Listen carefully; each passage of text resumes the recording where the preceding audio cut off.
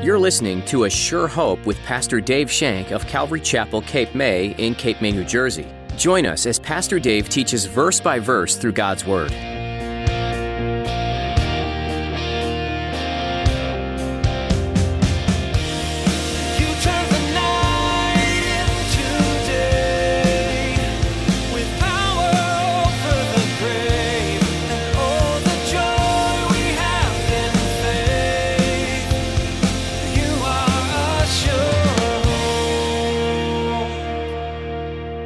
You get to choose where you spend eternity.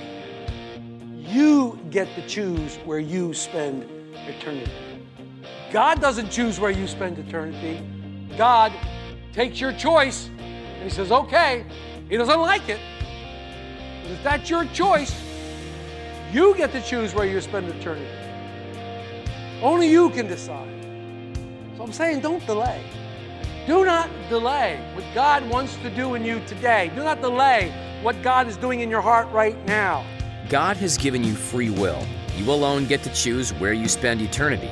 In today's message from Pastor Dave, he encourages you to receive Jesus as your Lord and Savior today. Don't delay and put off the things that God is revealing to your heart. Today is the day for salvation. Will you choose to receive it? Now here's Pastor Dave in the book of John chapter 9 as he continues his message, Was Blessed, Now See. You are assured. Here the creator of the universe, the wonderful Savior of the world, is standing before these people and saying, come to me. God is telling you right now, come today. Life stinks. Sometimes it's too much to bear. Sometimes it's just too heavy to bear. Jesus is saying, take my yoke. My yoke is easy. My burden's light. Take it upon yourself. Give me yours. I'll carry it. What's it say in Hebrews? Laying aside the weight. Laying aside the weight, it says, and the sin that so easily ensnares us. Fix our eyes on Jesus. Fix our eyes on Jesus, the author and finisher of our faith. Fix our eyes on Him because He's the one that carries the load for us. Don't get caught up in it. Don't get caught up in that. Get the stress removed. Here Jesus stands and He declares that what you need is to find the Father. And folks, I'm the way, Jesus says, to the Father. No one comes to the Father except through me. Jesus clearly says, I'm the way. You want the tension relieved? You want the stress relieved? You want the pain relieved? You want to feel comfort, peace? Come to me. Come to me and let me take care of it. Come to me and you'll find rest for your soul. Oh, but no, we're so familiar with the mental torture. And that's what the soul means. He's talking about the mind. We're so used to the mental torture. We lay awake at night and we torture ourselves with the woulda, shoulda, couldas. The what's going to happen? Oh my gosh, how am I going to pay that bill? How am I going to pay the rent? How am I going to get a job? How am I going to do this? And we go around, we twist and turn and toss and turn all night long. There's a name for that, folks. Besides crazy. Anxiety. We're riddled with it. Christ is saying, give it to me. Give it to me. Give it to me, and I'll give you rest for your soul. It's a promise that Jesus has given us. I'm going to give you rest for your soul. I care for you. I love you. I died on a cross for you. I want to take care of you. Trust in me. And when we submit our life to Jesus, the first we experience is that peace. The heaviness is lifted. There's joy in our hearts. There's love everlasting. Love everlasting. It's interesting as we get back to the Gospel of John, in verse 17, the man starts this progression. And I see a progression building here that's going to end next week. And this is a spoiler alert. The man becomes saved. Anyhow. But in verse 17, look what it says. They said to the blind man again, what do you say about him because he opened your eyes? And he said, he's a prophet. Now look at the progression. Last week it was a man. A man came to me. This week it's a prophet. And pretty soon, in a couple more verses, he's going to be the man of God. There's a progression growing here, folks. He's coming into, his faith is growing, he's getting stronger. His eyes now clear, can see Jesus for who He really is. His eyes are clear, and he's starting to see spiritual things. And he's being drawn closer and closer and closer to Jesus. Now, not all of us get saved just like that. Some of us, it's a process. You hear the word works on your heart, the Spirit works on your heart, and eventually you come around. At least it happened for me. It didn't happen overnight. It was a process. So I see a process here with this man, a progression. This man is becoming more and more familiar with Jesus, and he's coming into that. So the religious leaders have a problem. They have a problem believing this man, so what we're going to do is we're going to call the parents in. Let's look 18 to 23. But the Jews did not believe concerning him that he had been blind and received his sight until they called the parents of him who had received his sight. And they asked them, saying, "Is this your son, who you say was born blind? Then how does he see?" His parents answered him and said, "We know that this is our son and that he was born blind. But by what means he now sees, we do not know. Or who opened his eyes, we do not know. He is of age, ask him. He will speak for himself." His parents said these things because they feared the Jews, for the Jews had agreed already that if anyone confessed that he was Christ, he would be put out of the synagogue. Therefore the parents said, "He is of age, ask him." The parents are called on the hot seat. The parents are called in front of the Sanhedrin, and they're standing there, and I'm sure they're looking down over their glasses at them, and their long robes and crazy hats and their phylacteries all over their sleeves and stuff like that, and they're looking down on them. And they say, "Well, what about this guy? Is he your son? And how does he see?" Parents are caught between a rock and a hard place, folks. They don't know what to say. They can't answer the question without getting into trouble. They don't want to get thrown out of the synagogue. That's serious stuff. For the Jew to be thrown out of the synagogue is serious stuff. A Jew that's thrown out of the synagogue can't pray to God. A Jew that's thrown out of the synagogue cannot witness of God's love or cannot experience God's love, cannot be with God's people. It's serious stuff. They didn't want to be thrown out of the synagogue. They didn't want to be excommunicated. So they answer the first question, yes, he's our son. But the second question, they don't answer. They struggle with the second question, so they said, he's our son, he's of age, ask him. The old proverbial pass the buck. I do it all the time. People ask me questions, I say, ask Mark. Pass the buck. That's what the parents are doing. The parents are saying, there he is, ask him. Yeah, that's it, ask him. Ask him. So look what happens. In verse 24, so they again called the man who was blind and said to him, "Give God the glory. We know that this man is a sinner." Now, first of all, you say, give God the glory. You're thinking, well, maybe they're coming around. Give God the glory sounds like they want to praise God. Oh, yeah, give God the glory. No, what it means is swear by God. This is an oath. Swear to God. Swear to God. This man's a sinner. This man's a sinner. But look how prejudicial their judging is. They already made up their minds. He's a sinner. We know this man's a sinner. They were warning the man, you need to cooperate and tell us what we want to hear. How many of you ask questions and when you don't get the answer you want to hear, get angry? You ask questions to hear the answer you want to hear. Oh, that agrees. Okay, yeah, I'm good with that. They were angry at this question, this answer. Everything will be okay with you, buddy, if you see things our way. You can say in the temple, if you do things the way we want you to. I like that. I love the beggar. I like this guy. This guy's pretty cool. He doesn't move. And he doesn't move from his stance. And his answer he gave is precious. Look at verse 25. He answered and said, whether he, talking about Jesus, is a sinner or not, I do not know. One thing I know, that though I was blind, now I see. Oh, man, you got to love that verse. What he was saying to those guys, he said, hey, guys, all your theology, all your intellect, that means nothing to me. I don't know if this man's a sinner or not. That's for you to decide. You guys are the spiritual ones. But let me tell you what I do know. Let me tell you the one thing I do know. I was blind. For a long, long time, I was blind. But guess what, folks? I can see now. I can see now. I'm blind, but I can see now. This guy had been blind since birth. We're not told his age, but we realize it was a long time. Can you imagine? He has seen nothing but darkness for years and years and years. He doesn't know anything about the conflict between Jesus and the Pharisees. And guess what? He don't care anything about the conflict between Jesus and the Pharisees. But he knows one thing. He knows one thing. He was blind, but now he sees. He knows that one thing, and I love that about that. So a man came out of nowhere, spit on the ground, made some clay, slapped it on my eyes, told me to go to wash in the pool of Siloam. I went, I washed, and I see. He doesn't need to know anything else, man. This guy is on cloud 9, seeing. I was blind, but now I see. So many of us think, oh, man, I need a glorious testimony. I need a testimony. I've seen some of your testimonies. They're about 85 pages. Listen to this guy's testimony. Here's the guy's testimony right here. Yeah, I was blind, but now I see. What did Jesus do for you? He opened my eyes. I was blind, but now I see. One of the best testimonies you can give is what Jesus did for you.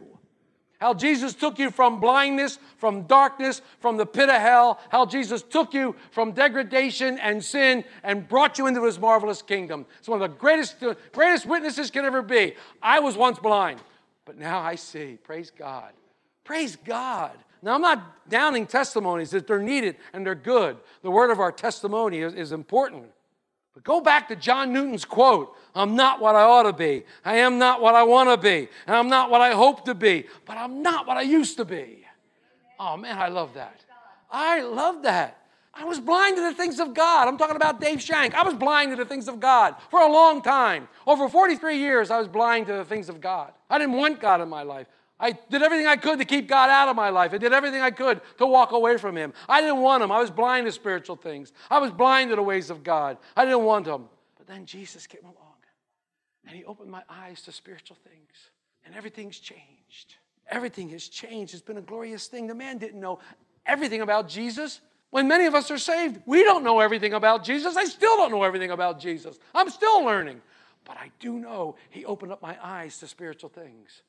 This man knows that he was blind and now he sees. It's an irrefutable argument. They can't deny it. Here's the man, eyes open, seeing color for the first time, seeing people for the first time, seeing his parents for the first time. How do you refute that?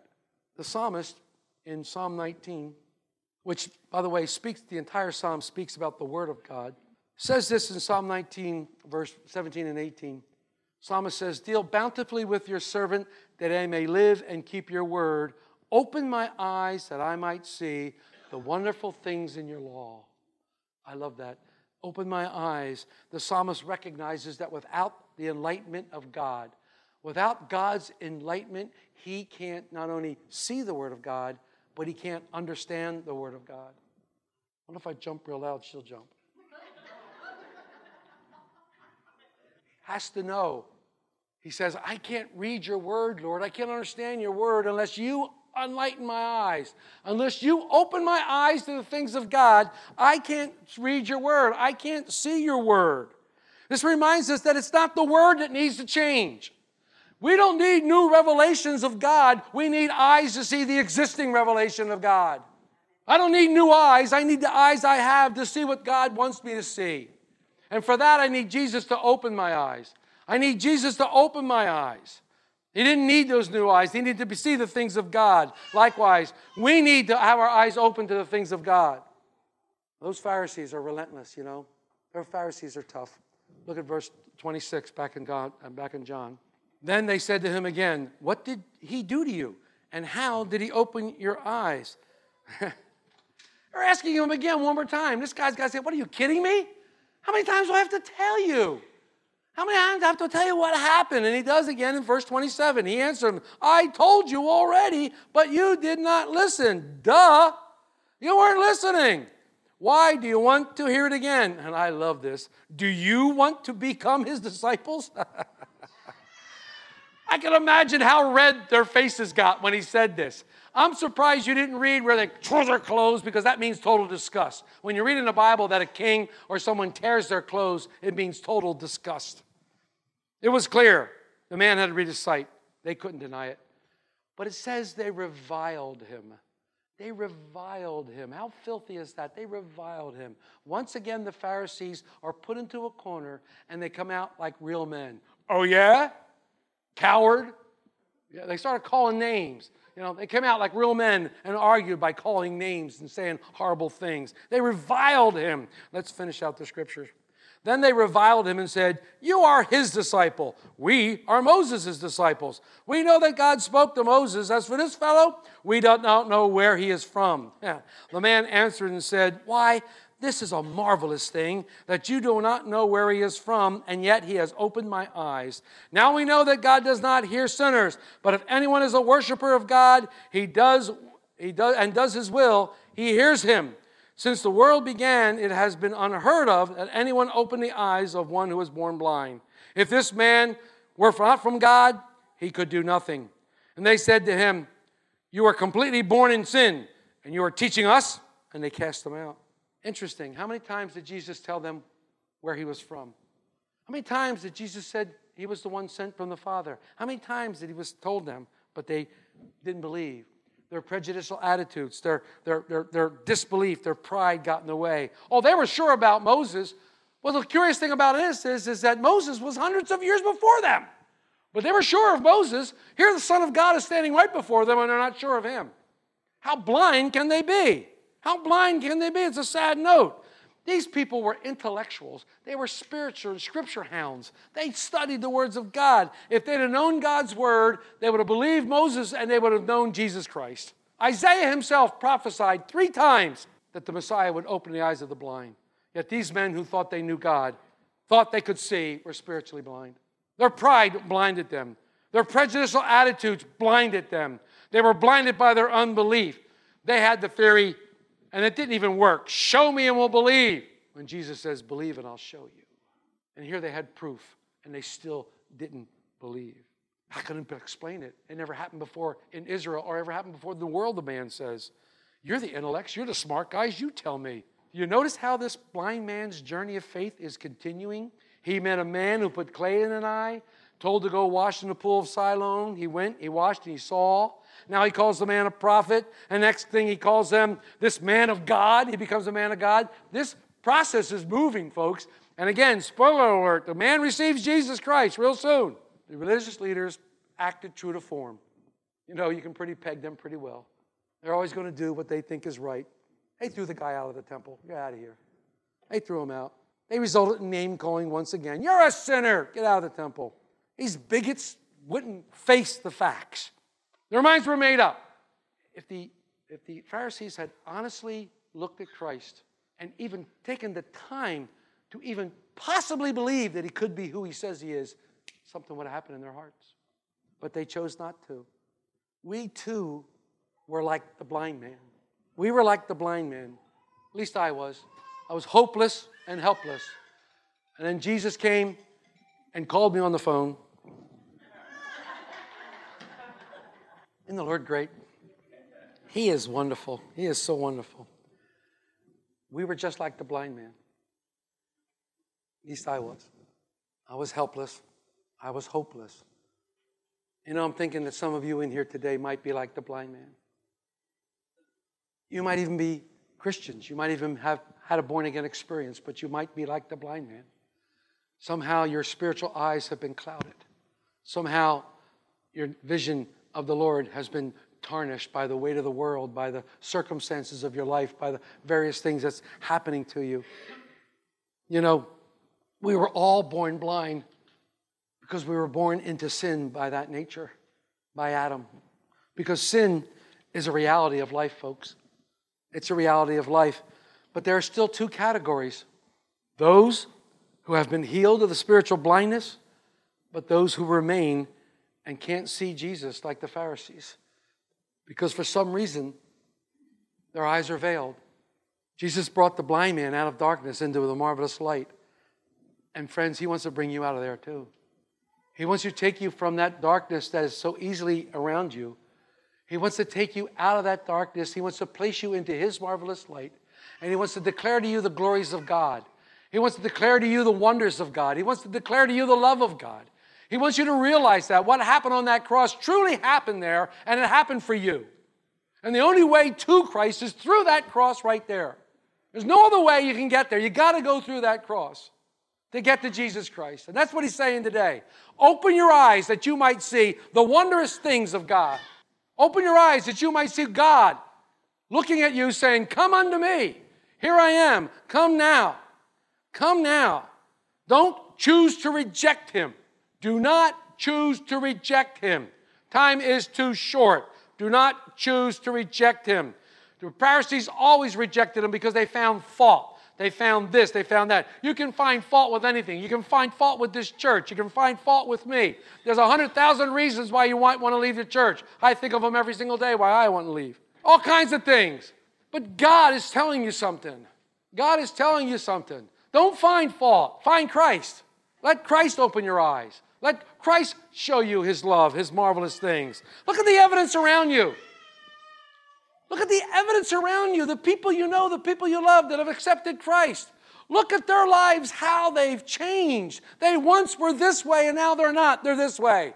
Why? Because Jesus opened their eyes. Jesus opened their eyes and gave them sight, spiritual sight. And He wants to do the same for you. And I know some of you out there are blinded. You're blinded, not because you want to, but because the cares of the world have just pummeled upon you. And you're blinded. And you want to see so badly. Lord, I want to see you. And you pray that. Lord, I want to see you. I want to see you high and lifted up. I want to see you. But the ways of the world, the circumstances of your life, and all these things are cluttering your view. Christ says, get rid of them. Let me have them. So you can see me clearly. I love you so much. Let me see you. But some people will continue to walk in that darkness. And folks, my friends, my brothers and sisters, some of you were walking on dangerous ground. Dangerous ground. But the Spirit of God has revealed Christ to you today. And the Spirit of God has revealed the Father to you today. To turn your back on Him now would be senseless.